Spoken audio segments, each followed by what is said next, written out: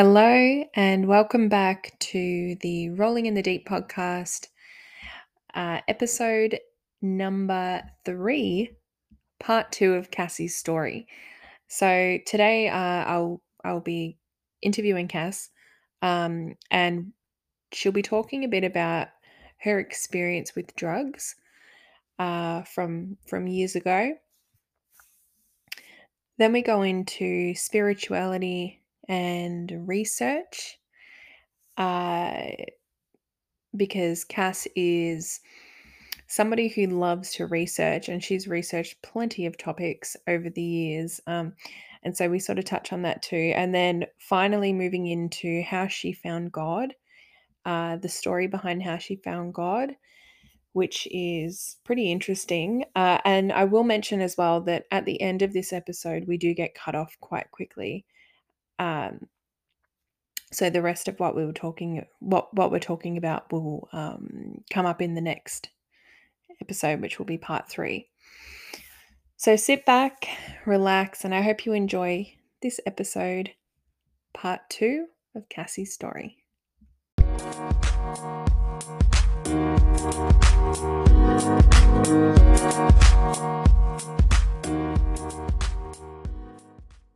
When I was born and little, toddler, she told me that I was very outgoing and confident and like mischievous and really wanted to be like the center of attention, and I would like dance and sing in front of people. And like she said, I started to change and really become an introvert when I got to like maybe 10 years old.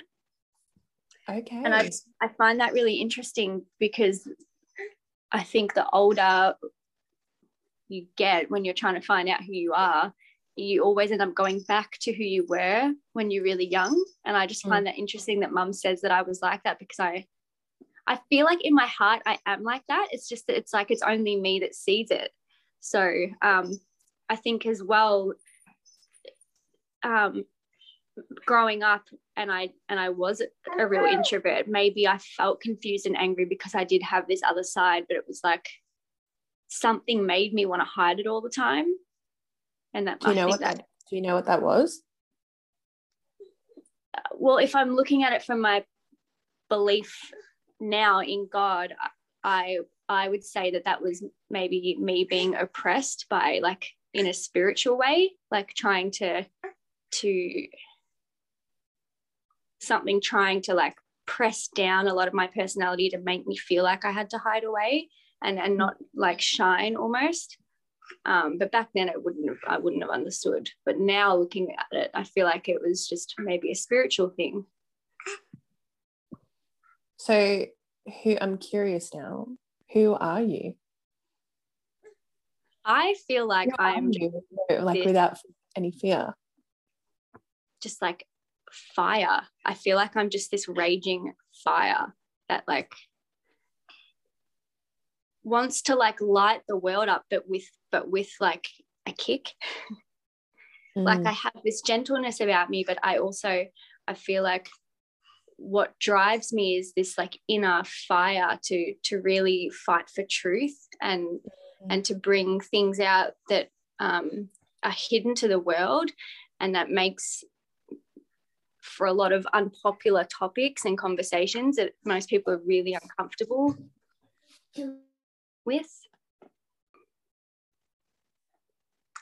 I'm kind of both. I'm kind of two people, but I understand the two sides of myself now. And that I don't have to be one or the other. I don't have to be an introvert who shies away and hides, behind books and behind research. I can be that gentle person and still be like a fire that wants to really enlighten people as well. I think that's the best way I could do it. I think it's taken me like a long time to truly accept both sides of myself. Yeah. And that in itself is a lot more than what a lot of people would do, because it's not an easy process to go through, and it's you accepting all of you from both parts, and I can relate to this. It's not easy, but what comes out of it is like authenticity. You're living authentically. You can bring the two together and have a strong voice but still have a gentle nature. And I think the older you get, the more you like, I think people run away from who they are for so long that eventually, no matter what, it catches up with you. And it's almost like life's events get crazier and put you in these situations almost to make you face who you are if you're avoiding it. Yeah, no, I heard something really cool. I've heard it a few times, but I heard it really cool by Rob Dial. He's my new mentor boyfriend who I listen to every day. His podcast is called the Mindset Mentor Podcast, and it's really, really great. I love it. I have this thing with now listening to men rather than... Yes, I remember you saying that. Yeah. So that's like, I guess it's like kind of recent, but yeah, it's working for me, so that's great. But anyway, he was saying he heard from somewhere that, you know, like it'll be like a little nudge, like you'll get this little nudge to be like, this needs to change, or, you know, a new learning or a new discovery about yourself. And if you don't listen to the nudge because, you know, you're so busy working, or, you know, you have to make an income, or you have to do this, or you have to do that, you don't listen to it, it'll become like a brick and like be a little bit heavier on you to try and get you to change and move and grow. And then if you don't listen to the brick, you know, he used the I think it's metaphor. He used the metaphor of getting hit by a truck. It'll just be this massive knockdown, whether it be with your health, like something major will happen with your health, or you know, relationships, or whatever it might be, to get you to make the change in your life. And like you've listened to the nudges along the way, but also leading into the next thing I want to talk about was that in a way you kind of were hit by a truck. Like I feel like recently, within the last, you know, however many years, you've followed the nudges. So just those small little pokes to change or to learn something new or to grow in a certain way. But going back to like high school, or even after high school, when you were, you know, like in your phase of drugs and conspiracies, like would you say that a truck came and, you know, like came and knocked you down? Or what's your experience? Okay, so let's go into this. What is your experience about you know, drugs and conspiracies? I was going to talk to you about school and your rebellious nature in school, but I think like if you have anything to say there, go for it. But I think that we sort of did cover that quite a bit. So yeah, going into like drugs and conspiracies, can you share with us, because I can't relate, and this is what I love so much, is that your story is very, very different to my story in many, many ways. But I can't relate to the drugs. Like I dabbled, but it was just a dabble. There was no you know, everyday use or anything like that. So can you share with us how you became involved with drugs and how they affected your life and your relationships and your views of the world, and just can you just tell us about your experience with drugs and what kind of drugs, you know? Oh god. I think I've tried a lot of things. I've been everywhere, man. It's weird though. A lot of people say that like when you start weed, that weed is the gateway drug to like all the heavier stuff. And I feel like for me, I started with the really heavy stuff and then went all the way down to really light, like just weed. So I think the first time I even tried something like would have been alcohol, obviously. Anytime I could go to, like, I just remember like telling mum that there'd be a party on, and like I don't know how she trusted me, already knowing how rebellious I was. But I'd say like, yeah, there'll be no drinking. Like I've got so and so's parents will be picking us up, and like I just remember one party I went to. One of our other friends, her mum picked me and her up after the party. And I told mum that there'd be no drinking or anything. And I literally grabbed every drink I could find at that party. I mixed. I didn't have any like boundaries. So I think like just anything I could find to just feel out of body or out of mind, I was attracted to. So I remember that party. I grabbed every drink I could find. I got picked up by my friend's parent. I think I was that drunk I actually peed my pants, because the line to the toilet was so long, and I hadn't been that drunk before, and I lost control and peed my pants and got picked up by my friend's parents. And mum had to pick me up from her house, and she could see how blind I was, and she'd seen that I'd like peed my pants, and I think she was like, okay, that's punishment enough. You've literally as a like teenage girl like peed your pants. But I think from that party I knew that like even if I got in trouble and got caught out, it wasn't enough to stop me from doing it. I craved it more. So, and I think even like I would steal my mum's cigarettes. I had no idea how to smoke a cigarette. My mum did smoke, so I would see her doing it, and my dad smoked as well. So I would see them doing it, but I didn't actually know how to like inhale it, but I would still steal them and just try it anyway. The first real heavy drug I tried would have been ecstasy, and that would have been when I was maybe 16, and I would do that regularly, like on weekends with my boyfriend at the time. He was older, so like we would be hanging out with older people, and they would all do it. And I think the first time was probably like a bit scary because I didn't know what was going to happen, but after I had that initial experience and I like was alive still after it, I just thought, cool, like I can do this all the time and I'm fine. So it just became like this escape from reality, that anytime I could get my hand on like ecstasy or whatever, I would take it. And I don't think any of like our friends were doing this at the same time as me, not that I can think of. Actually, maybe one other friend that we have. I think she was doing it too. And then I think at this point, my mum had started dating her now partner. They've been together for like 14, 15 years. He was a security guard. So he obviously knew what people on drugs looked like and knew the effects of like what alcohol and stuff does to you. So like when they started going out and this is in my like heavy drug stage, I think he knew the signs a lot quicker than my mum. So he, I think he like told my mum, like, you need to watch out for like your daughter. I think she's like really into drugs at the moment.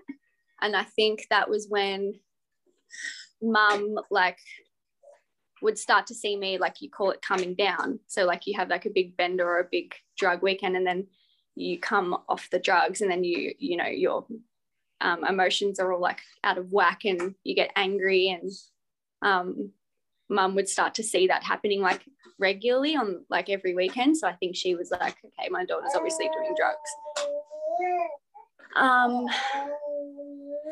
And I think even at that point, a lot of my friends, including you, kind of backed away from me because it was a bit scary to watch me kind of going in this downward spiral. And then I think that kind of stopped after a few years. Like I dabbled enough in that heavy stuff that like it wasn't really doing enough for me anymore. And then my next boyfriend, he was a massive weed smoker, and then so that my next drug of choice was weed, and that became like my longest stretch of like the same drug. So it became. And so would you smoke? How would you smoke? How would you smoke the drug? think I actually, my first, I don't think I smoked a joint. I think it was a bong. I think I used a bong because that's what my then boyfriend was using. So he showed me what to do. And it was pretty heavy, but to be honest, like the feeling of it was a little bit different from like what I was used to. So again, it was like this excitement of like, wow, I feel like I can escape reality, but it's in a whole different vibe than the other drugs. It was a lot more relaxed, but still allowed me to like escape and not have to like to think about, you know, the world and stuff. But then the longer I used it, the more it started to do the opposite to what I thought, and it actually would make me think even heavier and even deeper. And I started to see the really horrible effects of long-term use of it. And so I was losing a lot of weight, and I'm already a really tiny girl. So I remember I lost a whole heap of weight. I wasn't eating. My moods were incredibly up and down. I was very angry, which also at the same time, I think smoking the weed was when I was looking up conspiracies, and it like they just bounced off one another. Like the weed would intensify my need to think outside the box and think about these big questions, which then would lead me to research stuff, which then would stress me out when I would find something out that I didn't know, which would make me want to smoke more. And it just turned into this like vicious cycle. And how long into the smoking marijuana did this start happening? Maybe like 2-3 years. Okay, and this is of consistent like daily use? I think after like 3 years of me like doing it every now and again, it became like an everyday habit. So at this point I would have been maybe like 19, 20 years old. I'd finished school and I was working as a waitress at a restaurant, and I couldn't even go to work without having it like before my shift. I'd need it as soon as I got home to get to sleep, and then it would just every day. That became. I remember you would come and see. Me at my place, and you would say like, I can't. I think even sometimes maybe you pretended like you weren't high, or maybe you didn't think, because I could always tell. But you would say you told me one time, you're like, I can't start my day without it. Yeah. Okay, so I just wanted to clarify that for people, you know, that you were using it every single day, and it became like a massive part of your life and almost like your identity, I guess. So going from there, so you're in the research. You're in the research part of it, you know, looking up conspiracies, getting a really deep view of the world. And this was when, I guess, like all drugs, the novelty wears off, and it's like, okay, cool, this isn't really fun anymore. And I think at that time I was really trying to find out who I was in a spiritual way, because I felt like I would always think about deep questions like, why are we here? What is the meaning of life? And blah, blah, blah, which led me down a spiritual path. So as I was still smoking weed, but it wasn't like my main focus in life, it was just sort of in the background, I started researching like kind of like holistic sort of ways of life and like meditation, and I was really into like healing crystals and like tarot cards and kind of like, you know, that kind of, not witchcraft, but like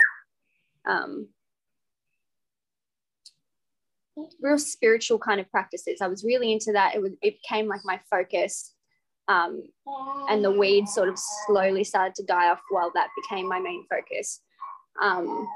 But then again, like I would dabble in these areas of study and interests, and it would kind of seem like, okay, this is who I am, and then it would feel like I was trying too hard to be that, like that person who was into those things. So I would be like, okay, what can I look into next? And it just became this thing for like the next 5 years. I reckon from maybe age 20 to like age 25 was just this constant search for meaning, that obviously drugs weren't fulfilling, but I still had a bit of a need for escape. So I would still smoke. And then eventually it led me down the path of finding God. And I feel like that's where I was forced to face my real inner demons and to kind of get the other stuff out of my life. And that was when I think my whole life turned around. And by that point I was with my now husband, but he smoked as well. So I think we went through a bit of a dark area where we both smoked, and we'd been both smoking for 7 years or longer. And it really almost pushed us to breaking point. But then I somehow I found a Bible. I got a Bible. I read the Bible. It changed my whole like worldview. I slowed down on the smoking and I started to become just like lighter and happier. And then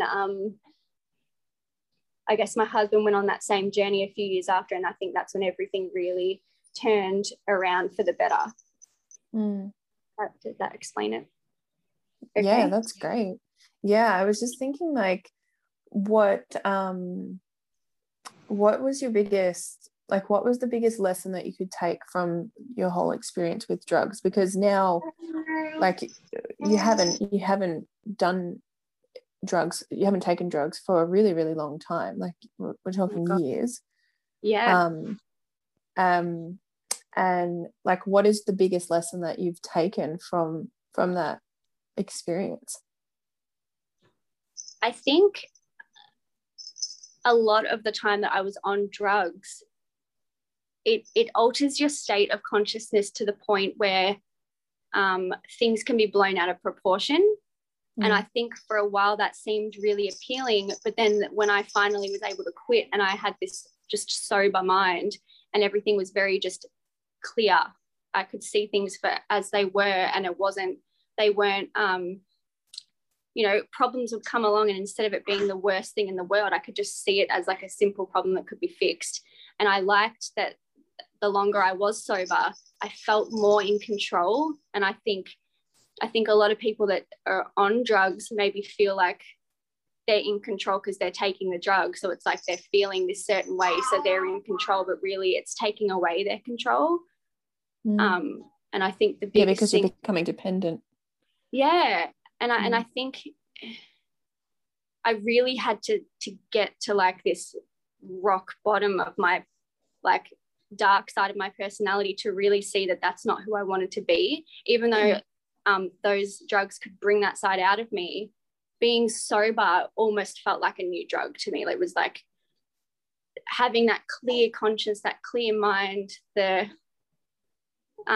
being able to make a responsible decision without being like on something was like a new, like I found like a new level of respect for myself. So like I was able to carry myself more confidently and really search who I was without needing to be on a substance.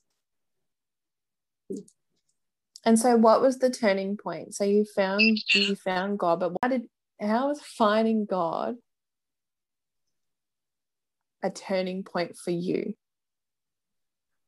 So before reading the Bible, I'd heard about Jesus, knew the story of Jesus, and knew that he was like a popular historical figure in some way that a lot of people turn to, you know, in their life.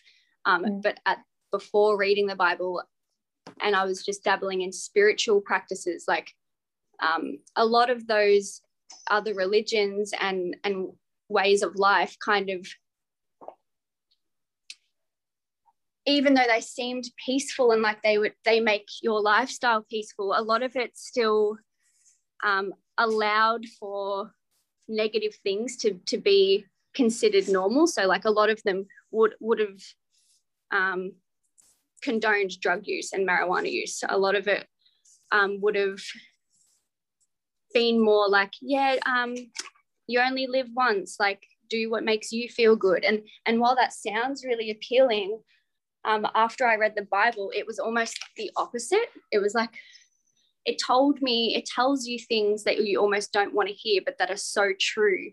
You can't really hide away from what it said. So I started to become intrigued with almost hearing the opposite to what I'd studied before that, because it challenged my own way of thinking.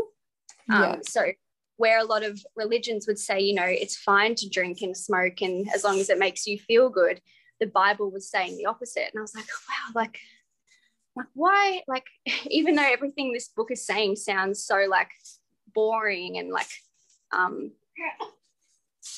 you know, there's a lot of rules, it seemed like, it was so intriguing to me to have that form of discipline and to really look at humanity like in the sinful way that we are, that other religions didn't touch on. How did God come into your life? Because I know that you had like a really like a pretty massive experience of, you know, the night that your whole view changed. Hey, do you remember that? Yeah, I remember you telling me that. Okay. Because even though you were really far out, like I believed you, you know, like I've always believed you, like because I know that you're an honest person. So when you'd say you'd research something, or you know, you found out something, you know, a new topic, or I'm intrigued. And in a lot of the ways, even though I'm not like a Christian as such, I feel like I do follow you know, like the same sort of worldly views and stuff like that. So can you talk us through about what happened that night? That night. So I'm always pretty like, I'm always pretty conscious of like dates and times and like numbers and things like that. It's something that's always played a big role in my life. And I remember I was heavily meditating in the spare room in my mum's house at like, I don't know, like 2 o'clock in the morning, smoking as well. And I remember I think I was like half an hour into meditating, and I was in my mind, I was sort of thinking, what is the meaning of life? Like, what's like, why am I here? I just need some direction. And I remember the room filling, like the room filled with light, and it's so hard to explain. It was like the whole room just filled with this white light. And but I had my eyes closed, so it was like it was happening in my mind, but it was happening in the room as well. And I instantly got the answer in my mind that the meaning of everything was love. And even though that sounds very simple, I got this overwhelming feeling of love, not just for my family and for, you know, but I felt like this love for humanity. I felt it was like I was feeling God's love for humanity without knowing that it was God at the time. It was like he gave me this sneak peek of his purpose for creating everything, and he like filled the room with like his love. And I don't know how to explain it any better than that, but and it was just like a knowing. Yeah, it was just like this inner knowing and this inner peace of like the answer to all my problems and questions was so simple, like it was just right in front of my face the whole time. And that was all that really happened. But I looked at the time and it was the 6th of the 7th, 2015. And what? Say that again. It was the 6th of the 7th, so March, April, May, June. So the 6th of July, 2015. Oh my gosh, I was just thinking of my oldest daughter's birthday. but it's the 7th of the 6th, Ah, 2015. well, the numbers 6 and 7 are very like prominent in my life, and I even have the number 6 tattooed on my body, and just a lot of things happen in life that have the number 6 attached to it. And my husband's like my birthday's on the 6th, and my husband's birthday's on the 7th, so I would constantly see the numbers 6 and 7 everywhere. So when I looked at the date after this happened, it was the 6th of the 7th, 2015 at 2:15 in the morning. So I don't know if that even meant anything, but it stuck with me. And I was able to put a time and date on this weird thing that happened. And so from that night, come here, darling. From that night,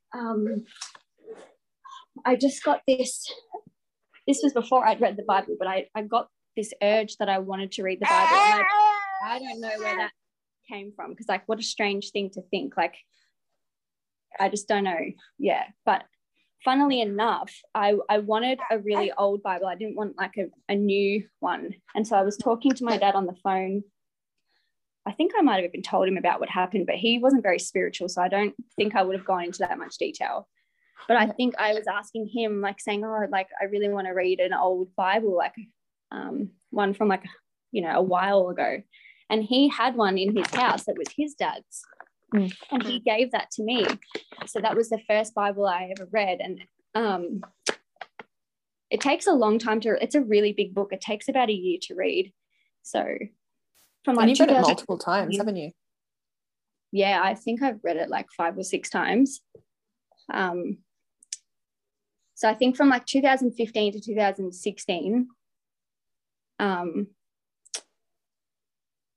by the time I'd started reading it, I just knew this is what I believe in. Everything I'm reading sounds like what I've been searching for my whole life, and I can't explain it to anyone, but this is what feels right for me.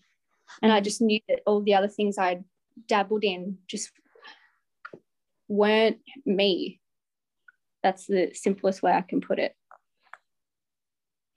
So then the next, from what year are we in now? 2021. Yeah. From 2016 or a little bit before to now has pretty much just, I haven't changed my worldview. I have not changed my belief. So I know that this is what is meant for my life. And it sort of acts like a guidance, right? Yeah. Like a set of rules to follow and be guided by. Is that sort of what it feels like? It is and it isn't. To be honest, the Bible like rules are pretty much set in everybody's conscience anyway. Like most people are born with this feeling that if they lie, it feels a bit wrong after.